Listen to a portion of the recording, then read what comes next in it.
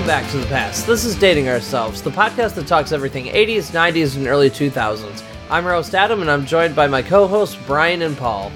Hey guys, welcome to episode 36. In this episode, you'll want to make sure to turn your computer off before midnight, because we'll be talking about the second most overhyped catastrophe of 1999. Right behind Star Wars Episode 1, Y2J. I mean K. How dare you! Oh, gosh, Y2J was the best thing to come out of the countdown to the new millennium. Didn't his countdown clock end in August? Anyway. That's besides the point. Moving on. Stop trying to ruin my point, Paul. Drink it in, man. You just made the list. If you missed our last episode, you should really check it out when the gang and I talked about mouth-watering gushers. You can find that in all our past episodes at www.datingourselvespodcast.com, on iTunes, Google Music, and wherever you find your podcasts. I find mine in that mysterious zone where your socks always seem to disappear in the washing machine. The negative zone? I don't know where you put your socks, so... Oh, moving on. We really appreciate our listeners' support, and we'd like to share some kind words left by one of those listeners on iTunes about our show. If you'd like to leave us a 5-star written review on iTunes, we would definitely love to read it on the air as a way to say thank you. Thank you.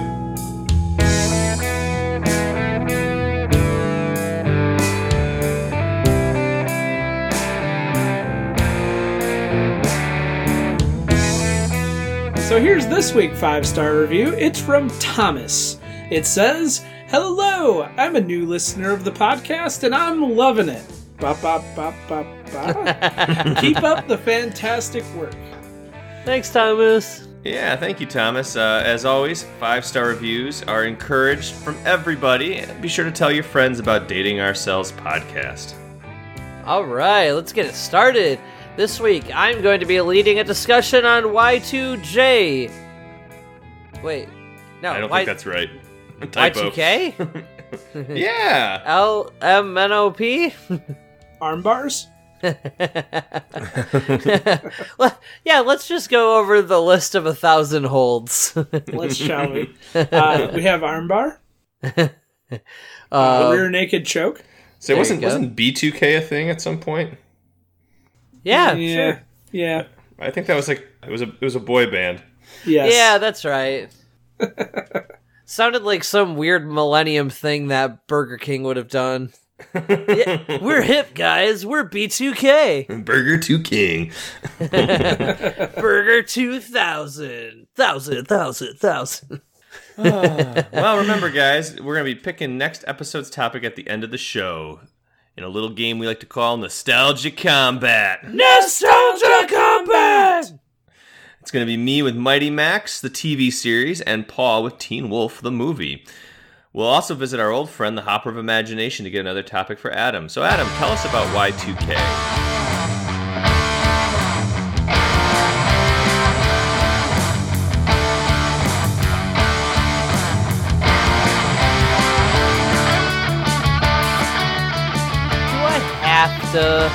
Yes.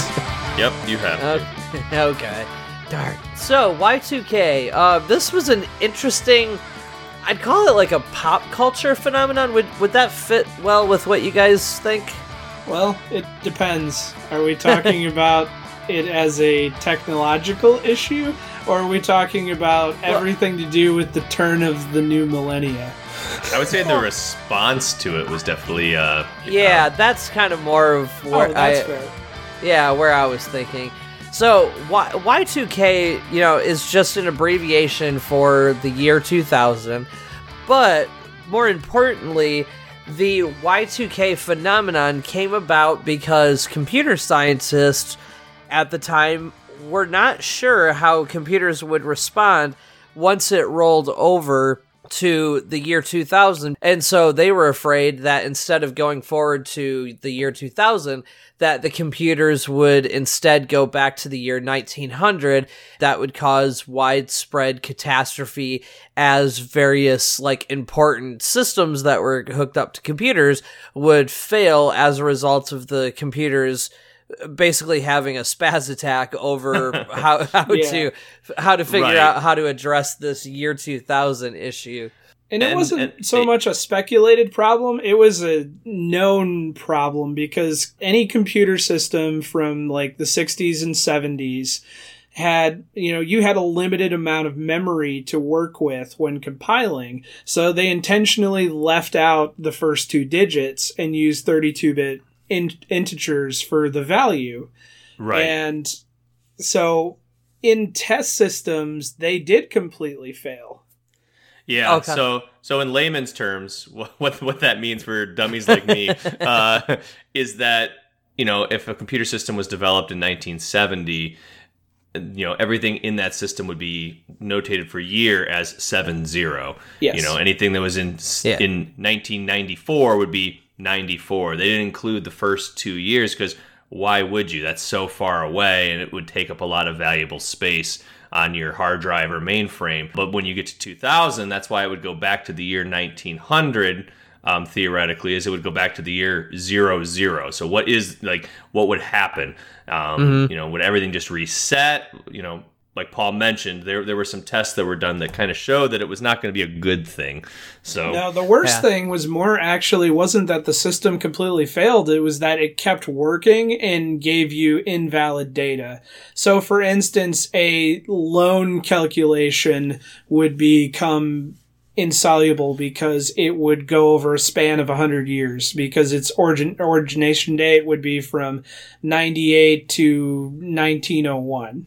Right. Yeah, that would be a problem. Yeah. Yeah, that'd be a little bit of an issue.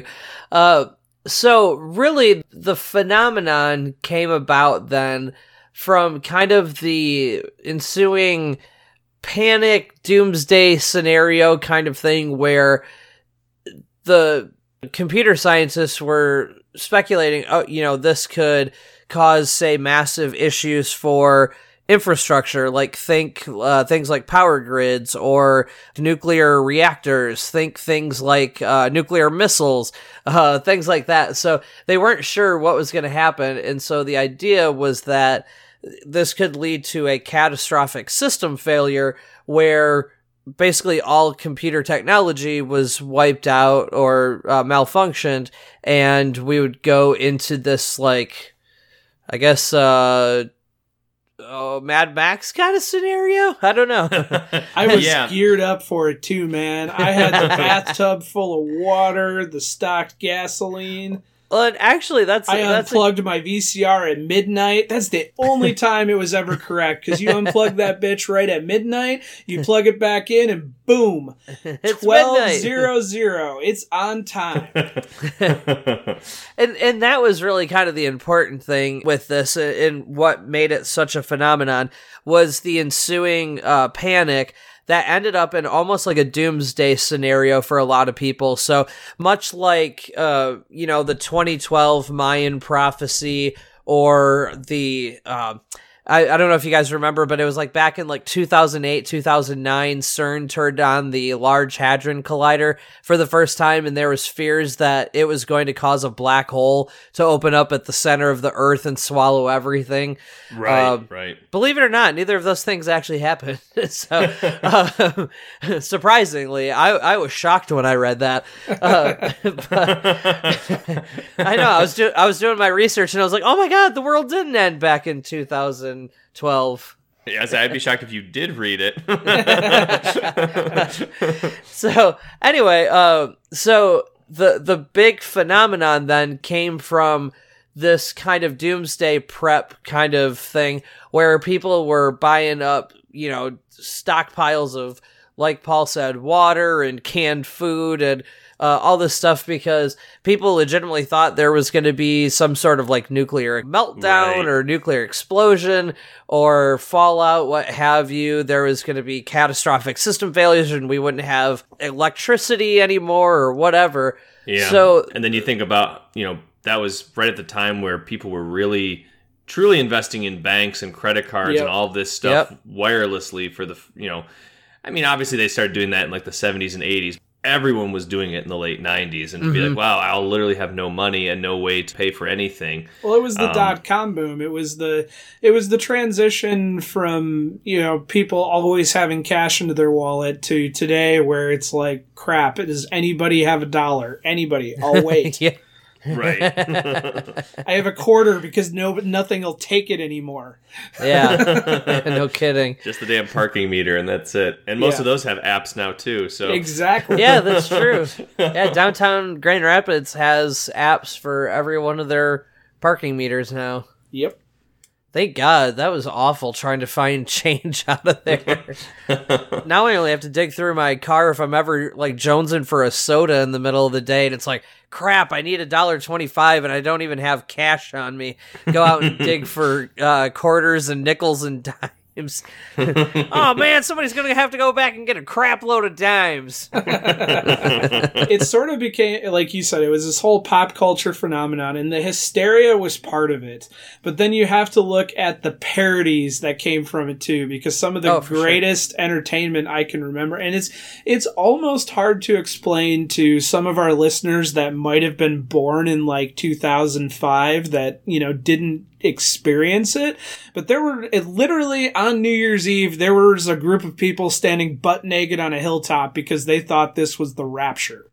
Yep. And it's not like this was like a small thing with a bunch of crazies. It literally was mass hysteria.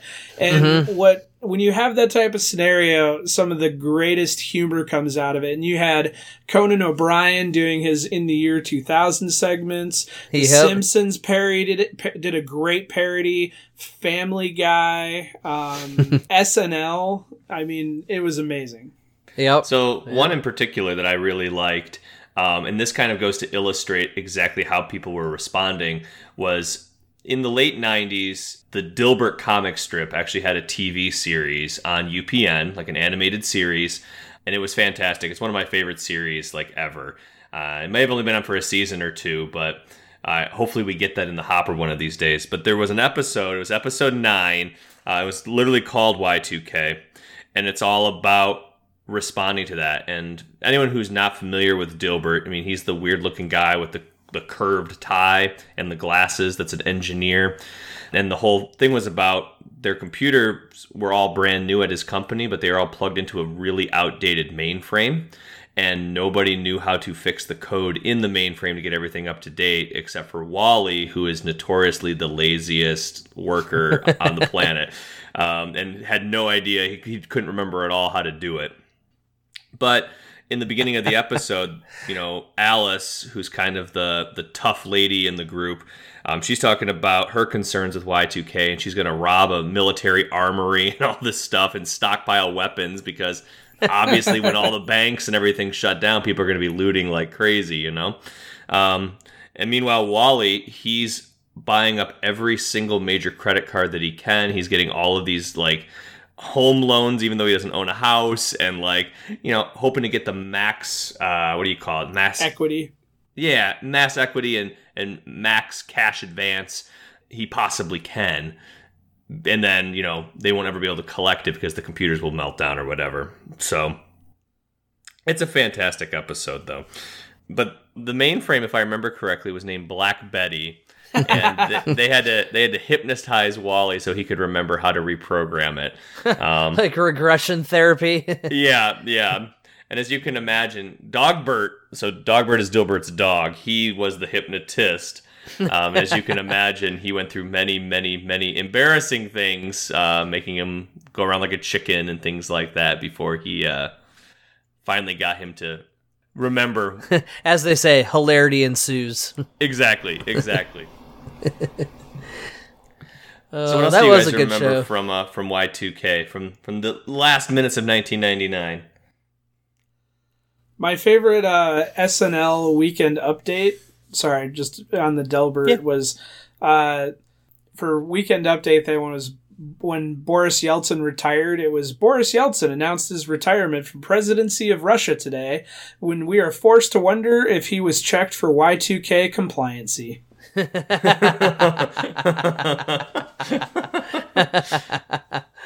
Oh, that's pretty good. I like that. Who would have been the Weekend Update anchor at that point? I don't remember. I just remember the joke.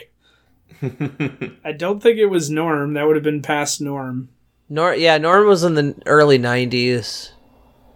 Huh. Now I have to go look it up.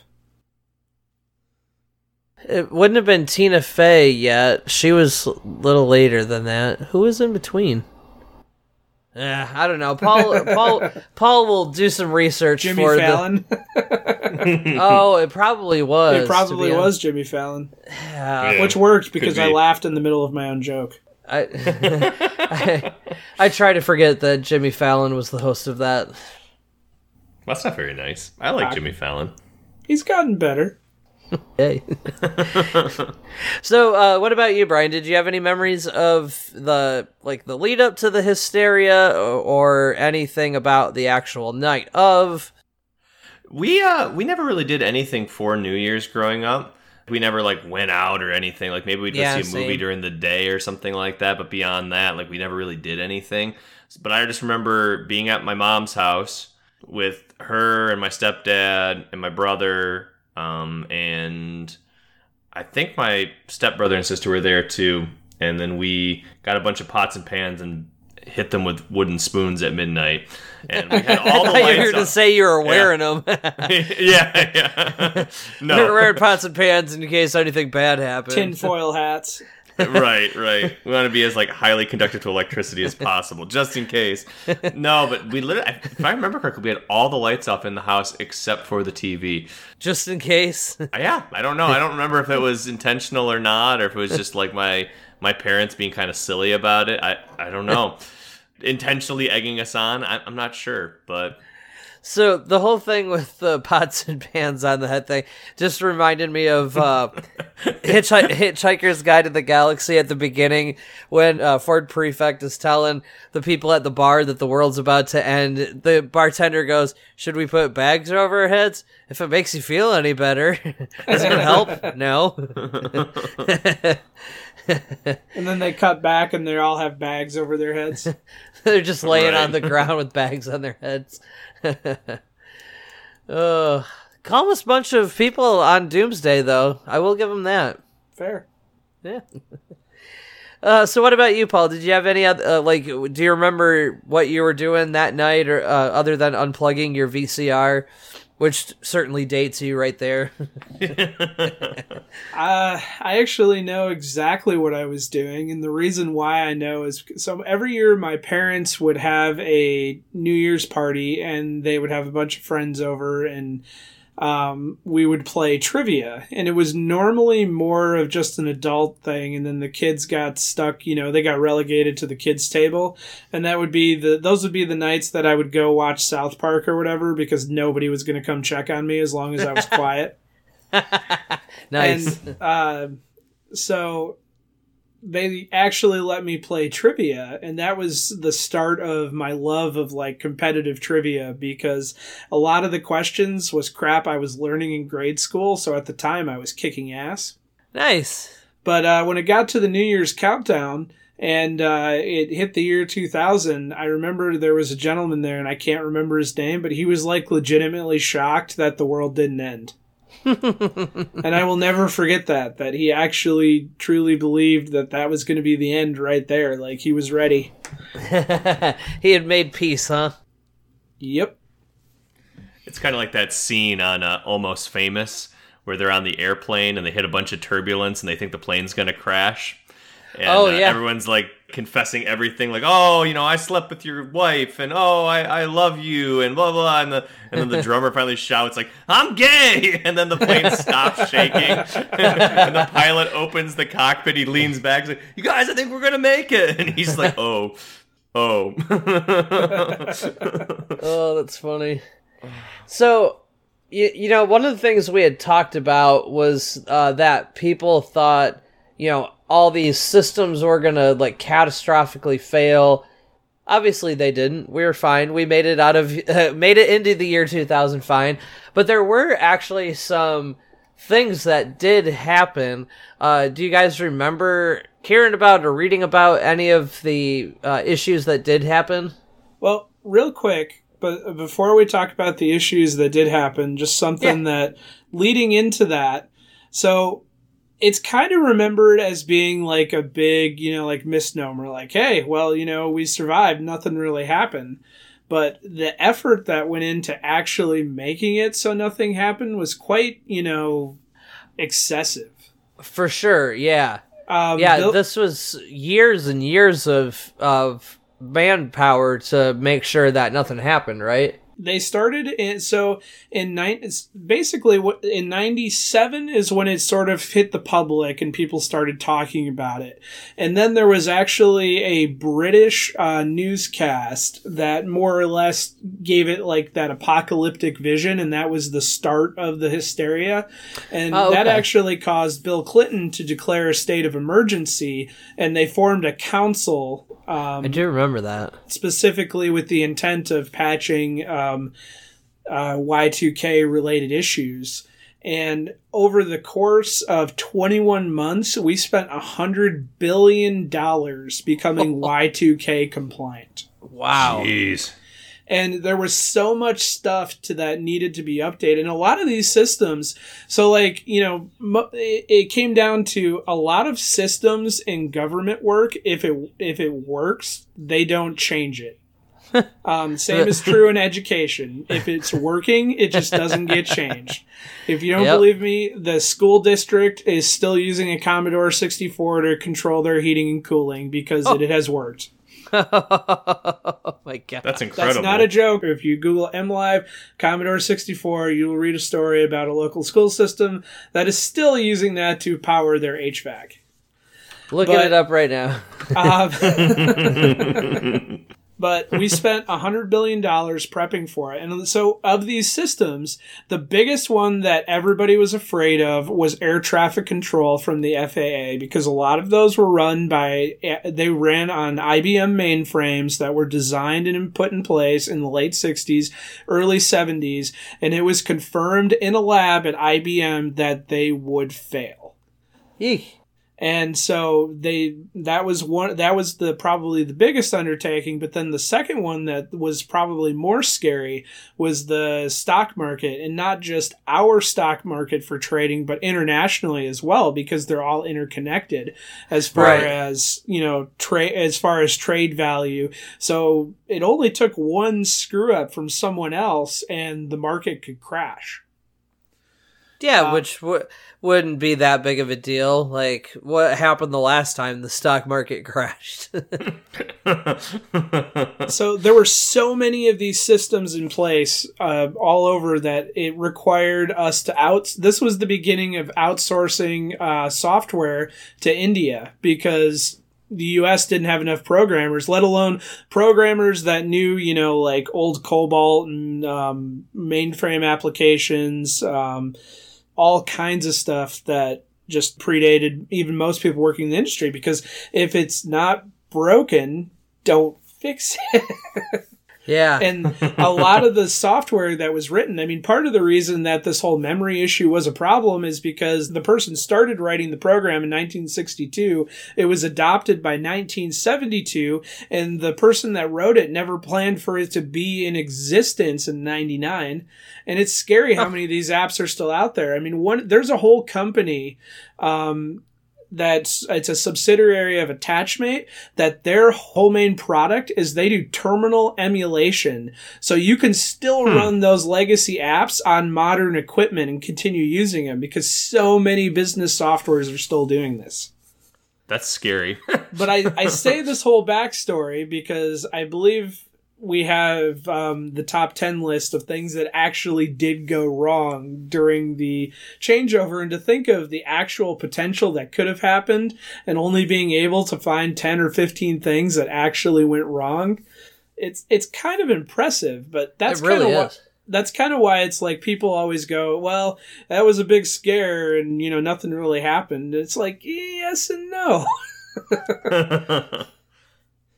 Yeah, that'd be like, a hurricane coming through and the building's doing fine. It's like, oh, well, they were fine. It was like, well, the you didn't hurricane think about really wasn't that bad. Yeah. Yeah, it's like, well, you didn't think about all the design that went into making sure that they'd stand after a hurricane or those force winds. Exactly. Yeah, the lemonade stand didn't do so hot, unfortunately. Yeah. Well, that's because the kid used balsa wood. What an idiot. All right. So let's get started. So these are the top 10 actual failures of the Y2K bug. So the first one was that the United States Naval Observatory, the date on the website went to 19,100. So we went from 1999 to 19100. To 19100. So that what makes sense. What makes that extra hilarious for the listeners that are not familiar with the USNO or the United States Naval Observatory, they are the official timekeepers for the United States. So what you're telling us is this is a problem. Maybe.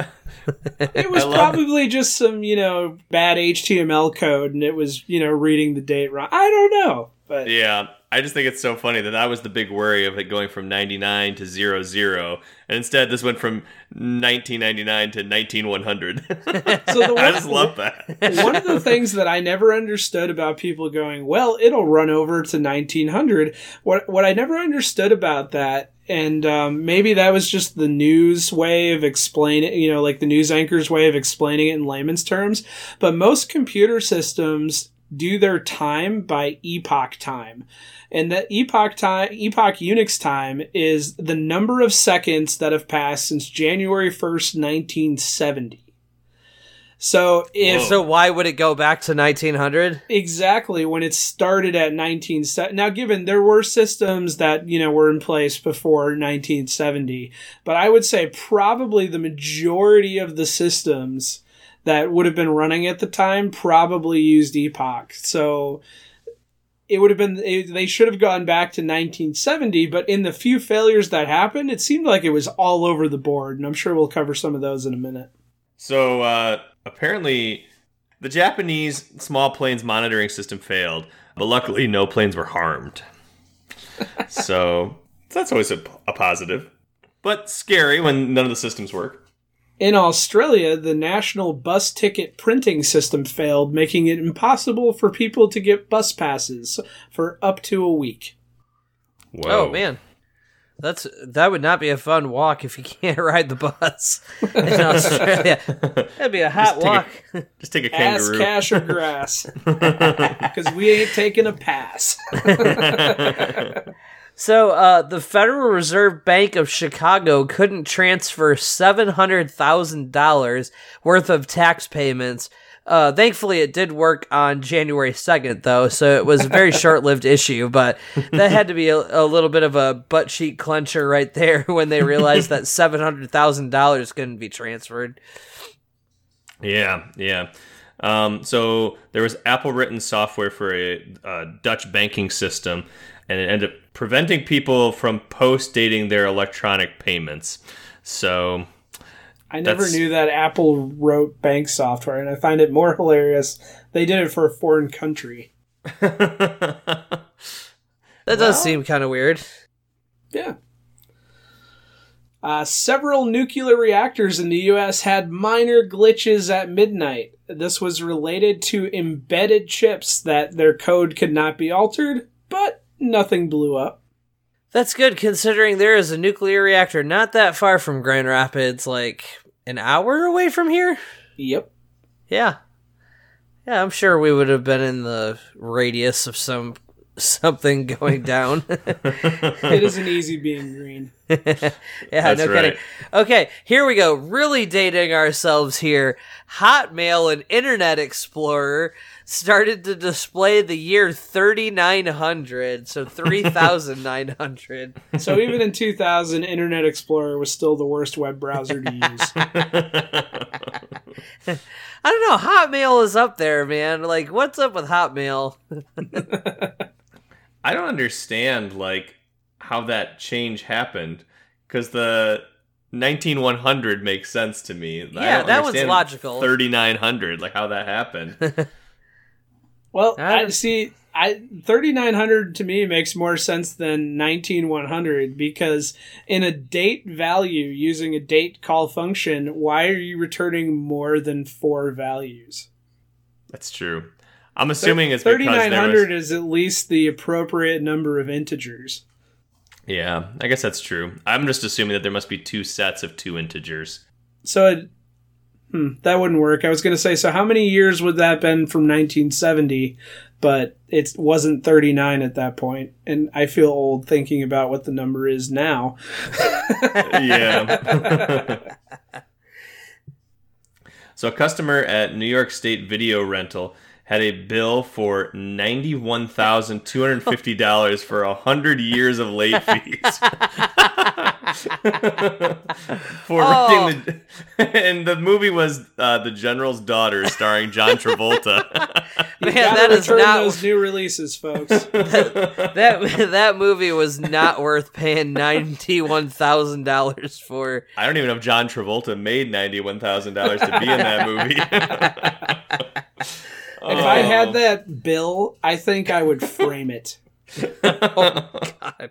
Yeah, if I got that bill, I would have been wishing that the world had ended the day before. Like, are you kidding me? I gotta pay $91,000? I don't have that kind of money on me. Well, could you imagine being like the call center operator that was like collecting on that bill? Sir, it looks like you have 100 years of back pay on this movie that came out like a year ago. Oh, the last guy was like $20. I thought that was a lot, but 91,000. This guy takes the cake. You can't just get a new address if you owe someone $91,000. You can't just show up and be like, yeah, my address is this and my phone number is this. I'm not that guy. That doesn't work with $91,000. No, they're sending in like the National Guard for that. Can I just buy the movie instead? We'll settle out that way. Deal's a deal. Here's $20. Just take the movie. I'm sure that's what John Travolta said too when it came out. Here's $20. Just make it go away. I'll sign your Battlefield Earth poster. Oh, God. Oh, man. That was an interesting film. What was the movie where he was an angel? Michael. Yep. That's it. Yep. I forgot that about was that actually movie. A pretty decent flick. Yeah, Battlefield Earth, on the other hand, was not. No, not so good. No, not so good. So in South Korea, courts mailed out form letters summoning 170 people to court on January 4th, 1900. And then the police station issued 170 bench warrants. Oh my gosh. Wow. I'm joking about the bench warrants, but because you're 100 years late to court. Once again, they're sending in the heavy guns for that. They're just going to send a slip in the mail. This is the worst parking ticket ever. U.S. spy satellites transmitted unreadable data for 3 days. Seems like a problem. This was actually caused by a patch designed to fix the Y2K bug. I'm not 100% positive, but I'm assuming someone didn't convert meters to yards again. Yeah, no kidding. For those of you that don't know what Paul is referencing there, at one point NASA was trying to land a module on Mars, and someone forgot to convert. It was feet to yards, right? Yep. Or no, it was meters to yards, I believe. Meters to yards. It was metric to U.S. standard because. Yeah. So they're trying to convert meters to yards.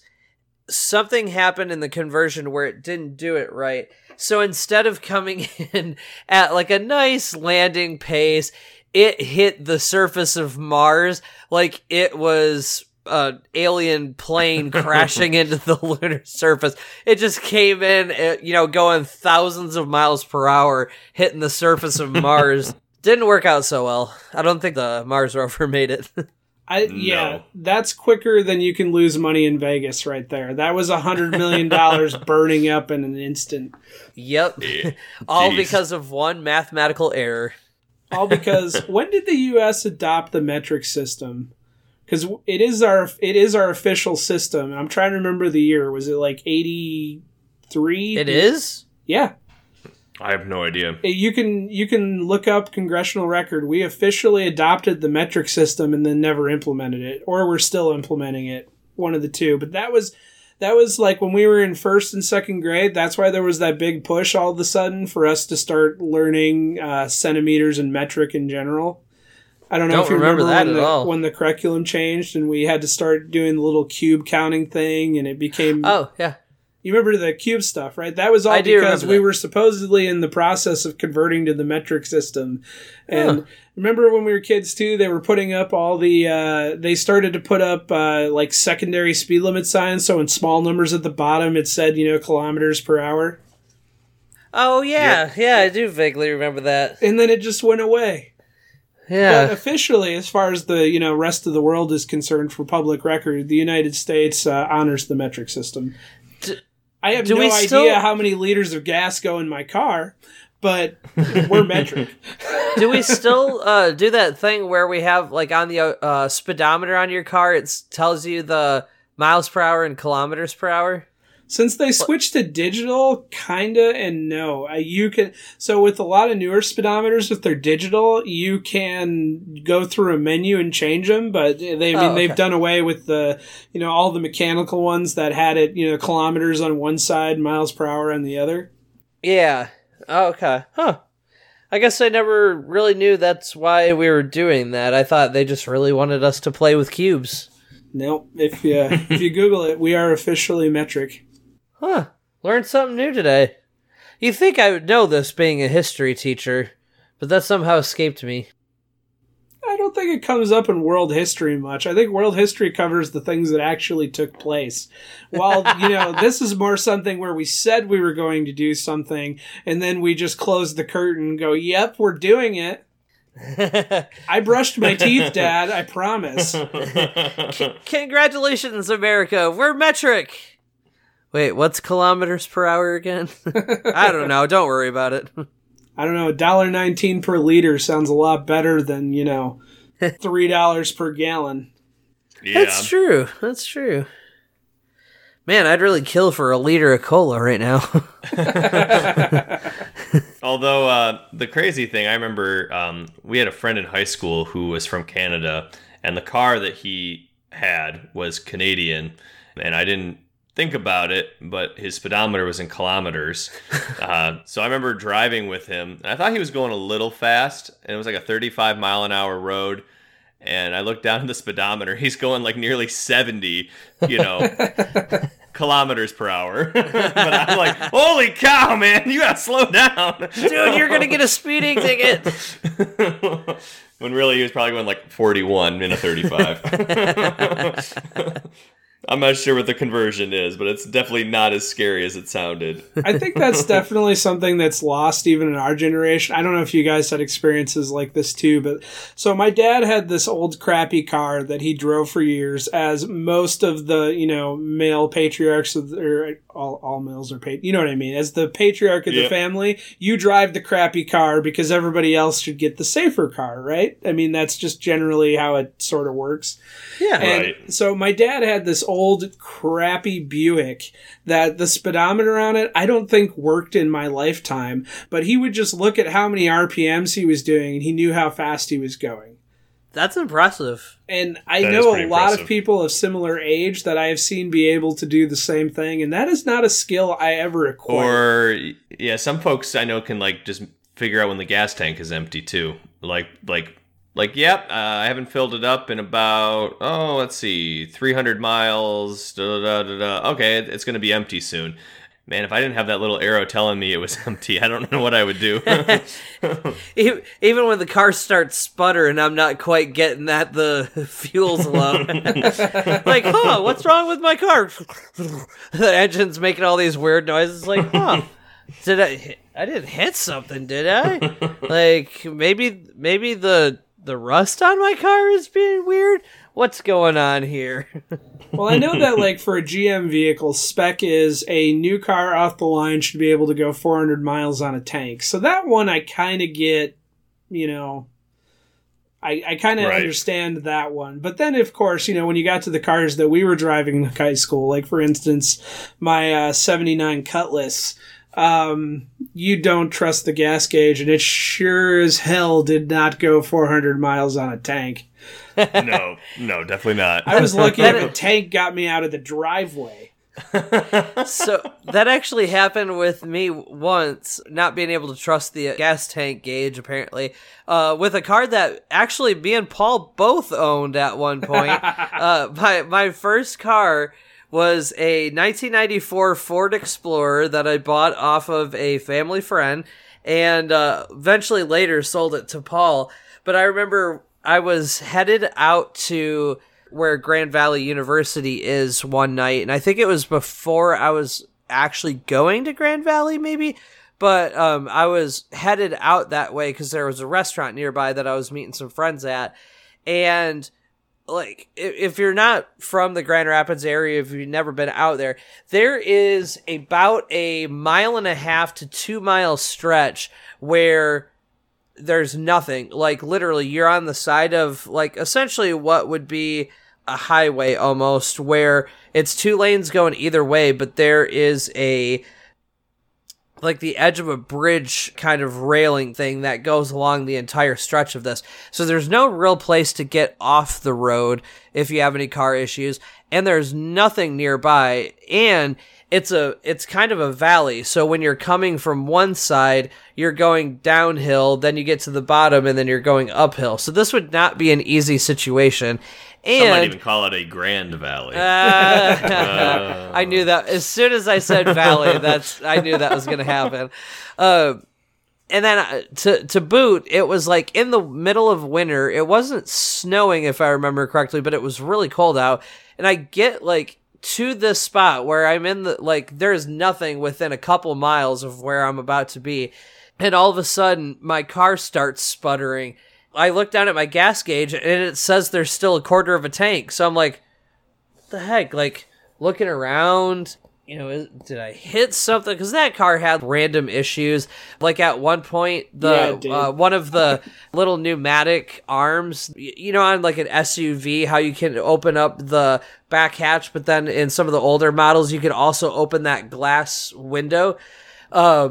That like pneumatic arm broke, so like sometimes the window would just open while I was driving and stuff. So it had random issues. So I'm like, shoot, you know, I don't know what's happening with this thing. What's going on?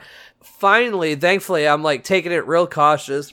It's sputtering and doing all this weird stuff. Finally, I see a gas station. I'm like, yes, thank the Lord, I can figure out what's wrong with it there. I pull up to the tank. As soon as I put the car in park, the tank runs empty. I died right at the pump. I was like, boy, that was lucky. You're one of those people. There's I'm a quarter down. I need to get gas now, and I know my car. Well, that's the crazy thing. It still said that there was a quarter of a tank when I ran out of gas. So like the gauge was broken at that point, which is why I was in that situation. Fair. I miss that. I miss that truck. Since we're on a long diatribe about the truck, we'll talk about the death really briefly.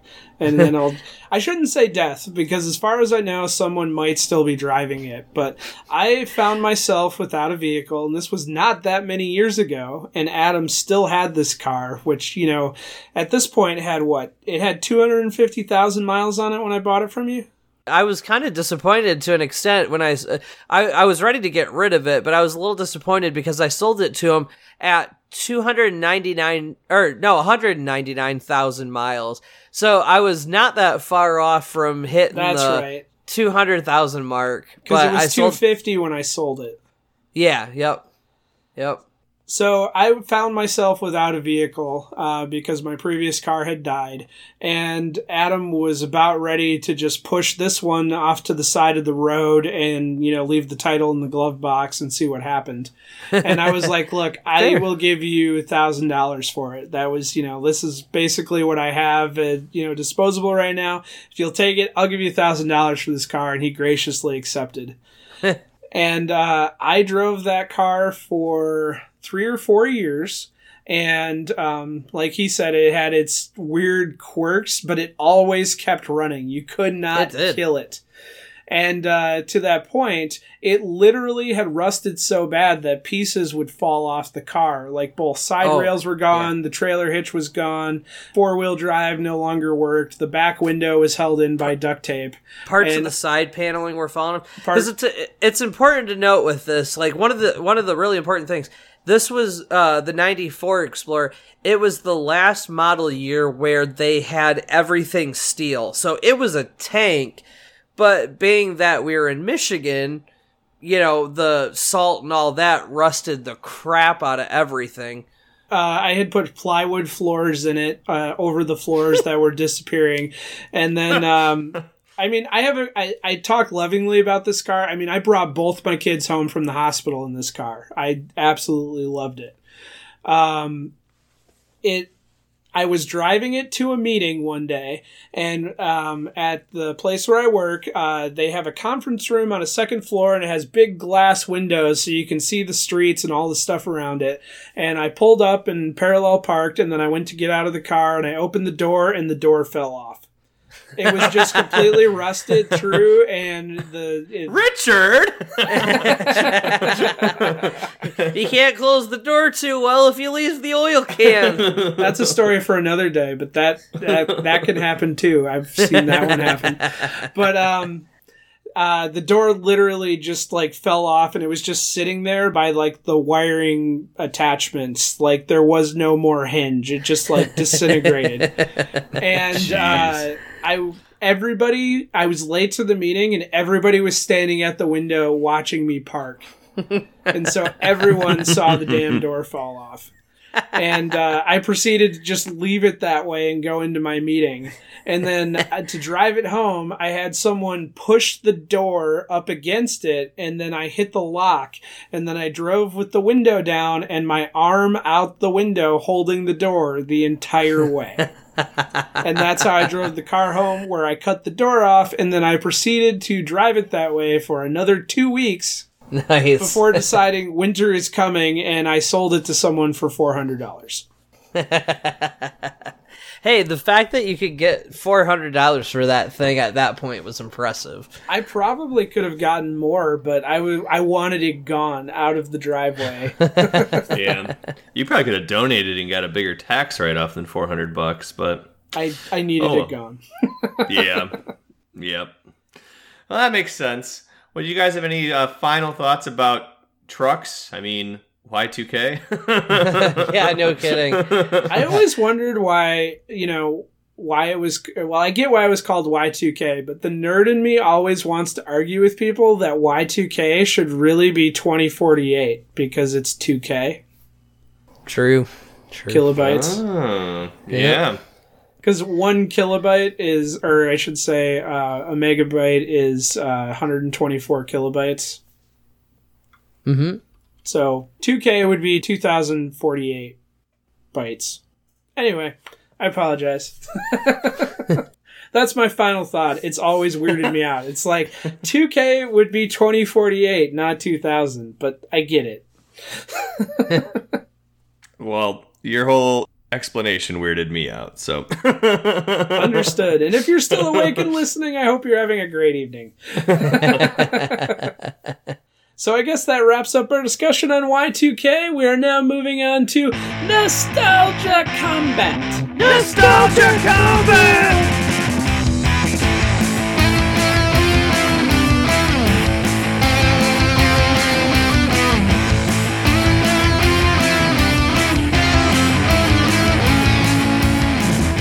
Yes, I have devised a trivia question for my co-host to answer.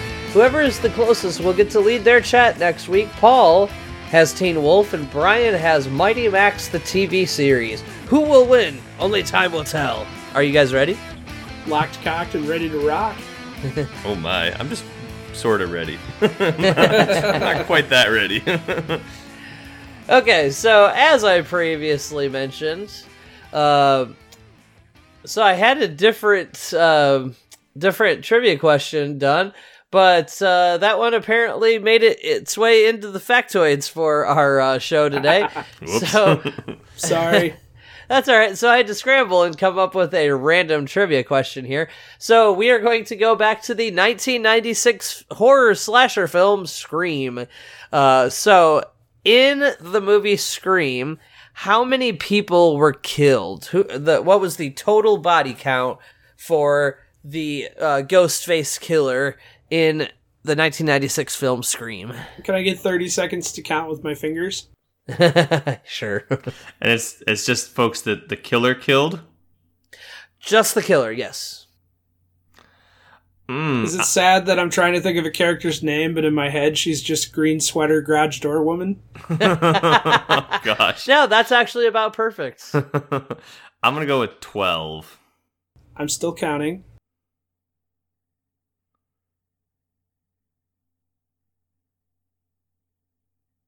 I'm going to go with 8. Oh, man, Paul came really close. The total body count was 7. I forgot because Dewey lived. Yep, Dewey lived. Oh, yeah, that's a good point. Surprise ending. Dewey lives at the end. That's pretty good, though. That was impressive. Yeah. Well, I've literally watched that movie 1,000 times, so I wasn't joking that I was counting with my fingers. Rest in peace, Henry Winkler. Even though you're not dead, that was the saddest kill of the movie. That was pretty sad. Did he get, stuck to the door or something like that? Yeah. Yeah. Right after In his own office. Yeah, I was going to say, wasn't he, threatening the killer, in his own reflection? Yeah. Come get a piece of me, and then he turns around and gets killed. Guess he got a piece of you. That is my biggest fear in life, is that I will die in my office. Not under those circumstances. I just don't want to die at work. You gotta take more time off. That's what you gotta do. Exactly. Well, there you have it. I am the winner. Wait, am I the winner? You are. I won. You are. You are. I win. It's a race. I hope I win. So I will be leading us through the land of Teen Wolf. The loser, Brian, still has Mighty Max, the TV series, in his pocket. And now we need to visit the Hopper of Imagination to get Adam a new topic. That's me. We want to remind all of our listeners that if there is a topic you'd like to hear us discuss, you can submit those at our website, www.datingourselvespodcast.com.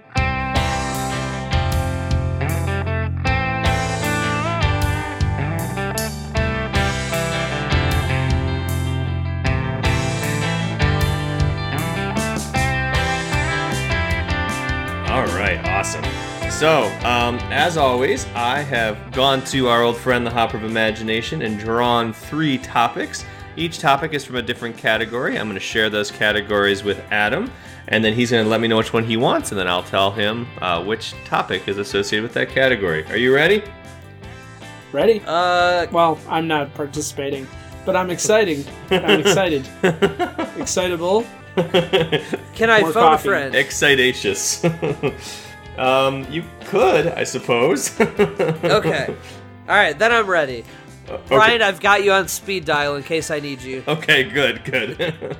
All right, so the options for categories are movie, events, or pop culture. Can I use my 50-50? No, because that's the only 3 options. You get just pop. Yeah. Okay, so movies, pop culture, and Event. I feel like I haven't done a movie in a while. I don't remember. I think it has been a while since we've done a movie. I think I'm going to take a movie. All right, so you have selected Dick Tracy. Heck yeah. Okay, yeah, I'm actually really excited. Dick Tracy was one of my favorite movies growing up, and it was always my dream to have a watch I could talk to. That's right. Awesome. Well, folks, I think that just about wraps up this episode. So be sure to check us out next time when Paul talks about Teen Wolf. And then in future episodes, I'll be talking about Mighty Max, the TV series. And Adam will be talking about Dick Tracy. Thanks again for joining us on Dating Ourselves. And if you like what you heard, there's more to come. You can check us out at www.datingourselvespodcast.com to learn more about us and the show. And you can check out our Contact Us tab if you'd like to submit your own nostalgic topics. You can also send us submissions at datingourselvespodcast@aol.com. We've got mail.